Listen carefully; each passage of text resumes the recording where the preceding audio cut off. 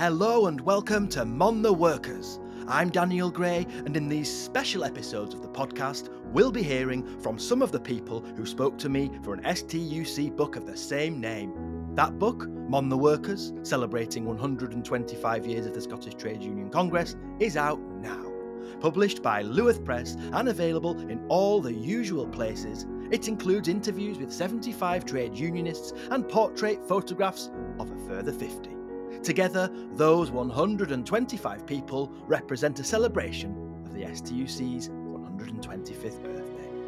This time we'll hear from Satnam Nair. Prospect Rep Satnam is a long-term member of the STUC Black Workers Committee. The St Andrew's Day March they organise has become a key date in the trade union calendar and an energetic presence in the fight against racism and fascism.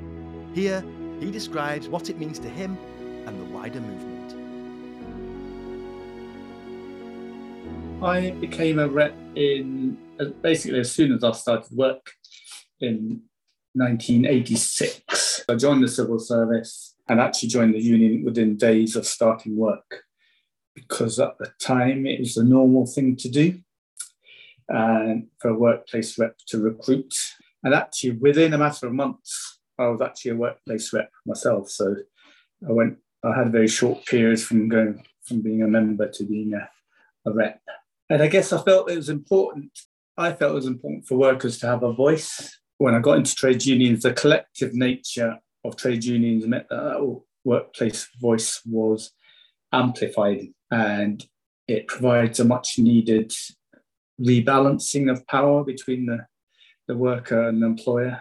So that was what attracted me towards becoming a rep and becoming more active. When the St Andrew's Day March first started in 1988, I had been working in Scotland and I had been a workplace rep for a couple of years, but I didn't know about it because I wasn't active within the STUC at that time. But for me, the march is particularly significant in that it signalled the start of a conscious political effort by trade unions led by the STUC, and it involved the mobilisation of the local black community in Glasgow. And of course, at the time, the first march, its sole purpose was to confront the efforts and attempts by the BNP to take over St Andrew's Day, essentially to peddle their hatred. And as a counter demonstration, it has been proven to be hugely successful. So my involvement in the march came when I attended my first STUC Black Workers Conference in around 97. And actually that particular conference, I remember it well, it actually began with the march as the first session conference, which was fabulous because and then afterwards, we moved inside and began to debate motions and listen to guest speakers and do normal conference stuff. In those early days of the committee forming, it was natural that the Black Workers Committee, which first elected about 25 years ago, that they took the lead on behalf of the STUC to organise the route of the march, to organise the rally, the venue, the speakers, all the specifics. So I guess I've been involved in these sort of aspects of the march for close to a quarter of a century. So it's been a long continued involvement. From my individual perspective, being a veteran of the march, one of the things I always look forward to is meeting up and seeing old trade union colleagues. And actually, sometimes it's the only point in the year that I meet certain individuals. So in that regard, I usually arrive early so you can get a chat. It is the end of November, so we can't expect the Scottish weather to be accommodating every year. So in that regard, the best we can hope for is a clear day, a windless day. Having said that, the weather's secondary because there's a collective energy in the atmosphere, if you like. That's quite hard to describe. You have to kind of be there, you have to feel it in person. And the banners are always colourful, and they add to the vibrancy of the gathering. The sounds, the GMB pipe band has always been there. At its right, it's there because it's St Andrew's Day. And I think just about every year, the group called Shiboom, they always lead off at the front of the march. So they have this rhythm, especially if you're at the front of the march, which sets you up, and you can really feel it, and it gives you a pace and urgency to the march. So I think one of the uplifting constants is that solidarity in that march. In the early years, we used to produce a programme, and it used to have printed contributions from the leaders of all the main political parties. I used to like handing these out to the bystanders because that was a way of engaging the wider public. The public were hugely supportive. More recently, because of COVID, I guess, we have moved a little bit more towards the virtual nature. So we do get contributions from the party leaders, but they tend to be in the form of blogs, and they're emailed.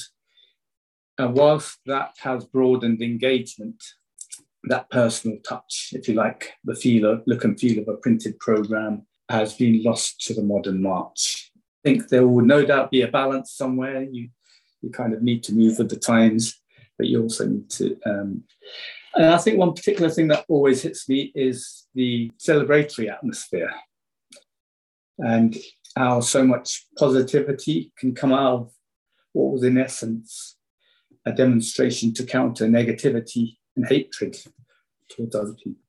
So the far right continue with their efforts on a regular basis. They latch onto people's fears and misinformation, whether it's on migration, on migrants, Islamophobia. So I think it really matters. It's vitally important that we continue to re-educate everyone. And quite often that's as simple as setting the facts straight. And as you know, for as long as there's been history, there's been migration and migrants. And one of the things that the far right and many others latch onto, I guess, is refugees and asylums. But actually giving people who need refuge and asylum is one of the most humane things that a nation can do. And in that regard, that contradiction of the far right actions and beliefs and the value and importance of the March and Rally, you can't get more stark than that.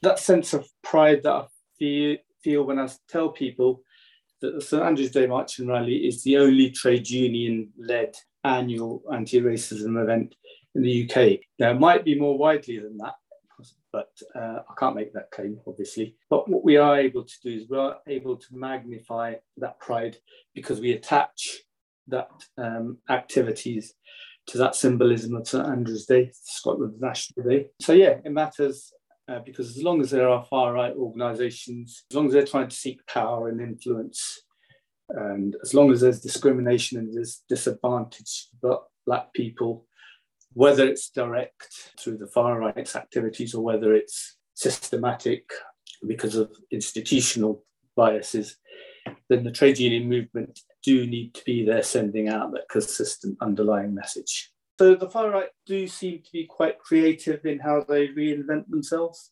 So whether it's the National Front that used to taunt me as I was a schoolboy, whether it's the BNP who sowed the seeds of this march and rally that grew from it, or the Scottish Defence League. I would even put UKIP into that bracket by virtue of their stance on migration. So whilst the underlying reason for that march remains challenging racism, challenging fascism, the source of that is changing. So we need to remain ever vigilant. So I think the things that people march for manifest themselves in different ways. I think recent developments have underlined that race equality struggles that are manifested in the legacies of slavery, colonialism, they continue.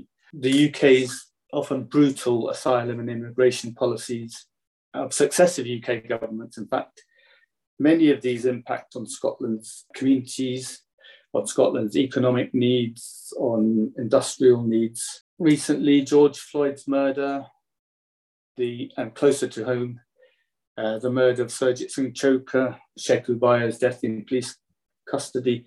All of these recent struggles mean that the St Andrew's Day March is more relevant than ever.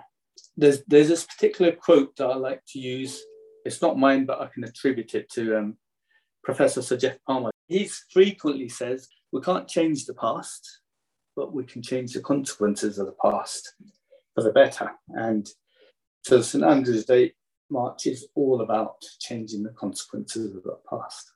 We need to make sure that the March and Rally continues as a key and integral part of the STUC's work for the future, so that when we look back, we can recognise the trade union movement's contributions to eradicating racism and fascism, because that's ultimately our objective. I don't know whether there is ever an end point, but slavery and colonialism and the consequences thereof have pervaded for centuries, so we can't expect the changes of those to come in short timescales. So it is all about persistence and commitment and determination, which is probably why I've been marching for 25 years, and I can imagine I'll be marching for another 25. Thanks for listening to the words of this episode's trade unionist. To read their story and those of 74 others, get your copy of Mon the Workers in all the usual places or ask your library to stock it.